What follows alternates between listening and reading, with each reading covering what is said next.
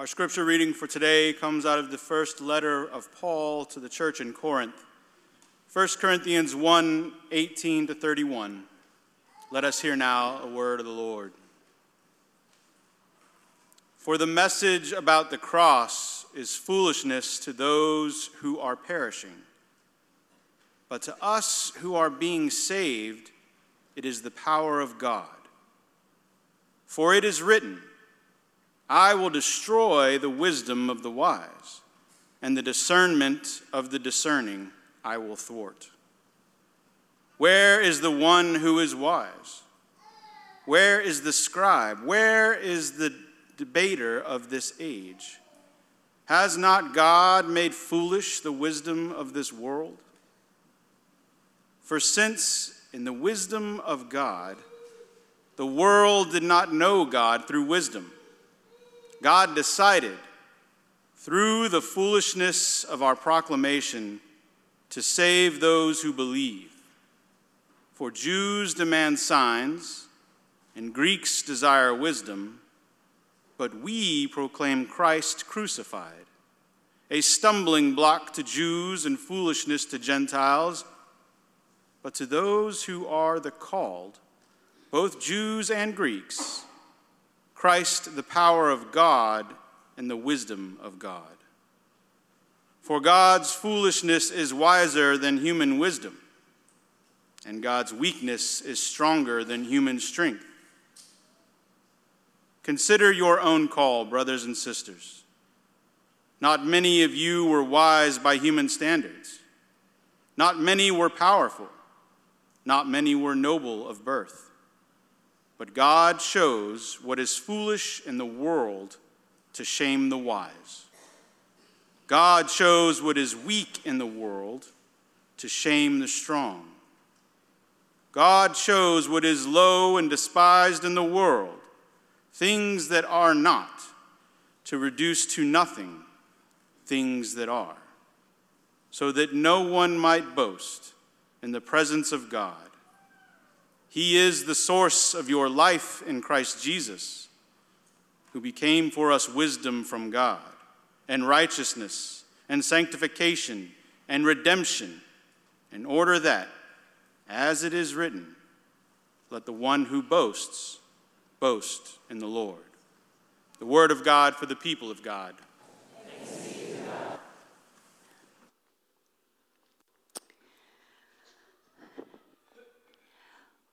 When our daughter Ellen was little, I used to read to her out of a beautifully illustrated children's Bible. She especially loved the pictures of Jesus, which showed him as loving and caring and kind. There was one picture of him with a child on his lap laughing, and another picture of him with his arms wrapped around a man who was sick. So in a very wonderful way, through the stories in the Bible and the pictures in the Bible, Ellen came to understand that Jesus blessed everyone that he met and that he was loving and caring and kind. But then the day came when she was old enough, sitting in church, to really understand the scripture being read that day and comprehend what happened to Jesus.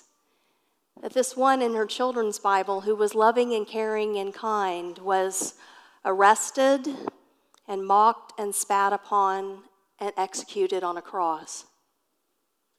I will never forget the look on my gentle child's face when she understood what happened to Jesus. And I'll never forget driving home with her after church that day and her telling me that it made her really upset. And she just didn't want to talk about it for a while.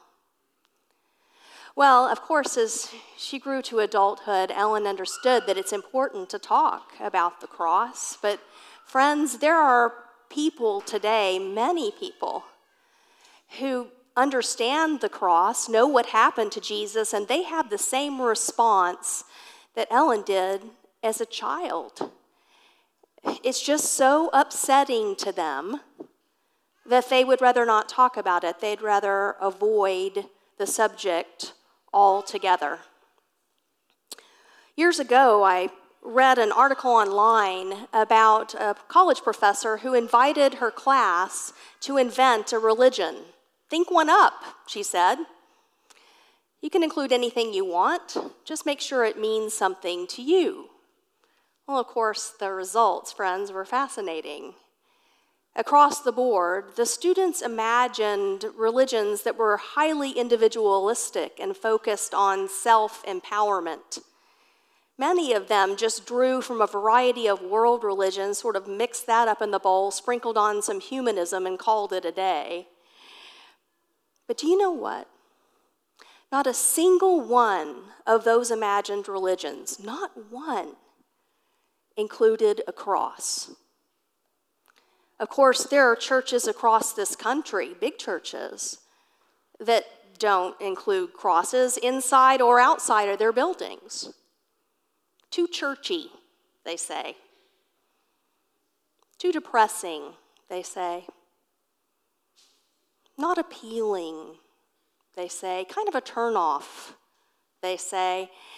If we want to fill the seats, then it's just better to soft pedal the cross. But the Apostle Paul said he couldn't do that. Paul said, I must preach the truth that I know, even if the world doesn't understand it. I must preach the cross. I must preach Jesus Christ and him crucified. Now, when Paul arrived at Corinth, he said to the people there, I come to you scared and shaken and feeling very weak. He had just come from Athens, the cultural center of the Greek world, a very sophisticated city, a city that prided itself on the number of philosophers among its citizens. And Paul stood in the midst of that great city, that sophisticated place, and he preached the cross.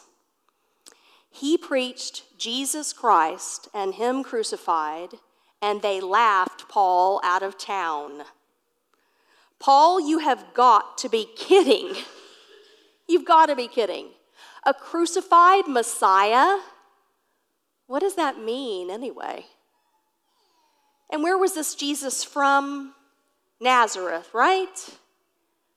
What was he doing in Jerusalem? Didn't he know the risk?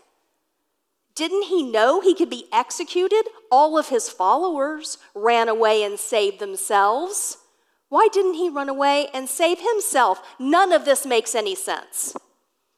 And you expect us to believe that this man executed on a cross is not a sign of failure and weakness, but is instead a testament to the power of your God. Paul, you have got to be kidding. Paul, you are a fool. So friends, given all of this, why did Paul insist on preaching the cross? I mean, in our text this morning, he admits that it's a stumbling block to most people. Why didn't he just preach the kind and gentle sayings of Jesus, or just skip the cross and go straight to the resurrection? Didn't he want to attract followers? Didn't he want to start a movement? Didn't he want to be successful? Why was Paul so bent on preaching the cross? Well, friends, there are probably as many answers to that question as there are theologians in the world. So this morning, I'm going to offer to you what I think. First, I believe one of the reasons that Paul felt he had to preach the cross was that the cross reminds us that following Jesus brings blessing, but it also brings trouble. That Christianity is not a self-improvement program. It's not about us being healthy, wealthy, and wise. It's not a belief system that teaches that if you give God $1, he's going to give you back a 5, no matter how many other preachers tell you that. Being a Christian costs you something. Speaking truth to power, taking the side of the poor and marginalized, refusing to take part in harmful activities. These sorts of things will not make you popular, and in fact, they can land you in jail or worse, which generations of Christians have experienced, including Paul himself. Paul knew exactly what Jesus was saying when he said, "Take up your cross and follow me." So I don't think it's surprising at all that for Paul, preaching the cross was a non-negotiable. The cross reminds us of the reality of living out our faith. But as important as that is, and it's very important, I don't think it's the primary reason that Paul felt he had to preach the cross. There's another reason, a weightier one for Paul, I think, that compelled him to do so. Some of you may know the name Tom Shipp. I know I've mentioned him to you before in another sermon. For many years, Tom was the senior pastor of Lover's Lane United Methodist Church in Dallas.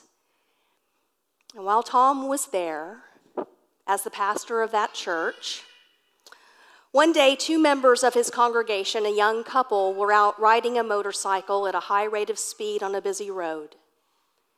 And the motorcycle went out of control and hit the curb, and both passengers were thrown off.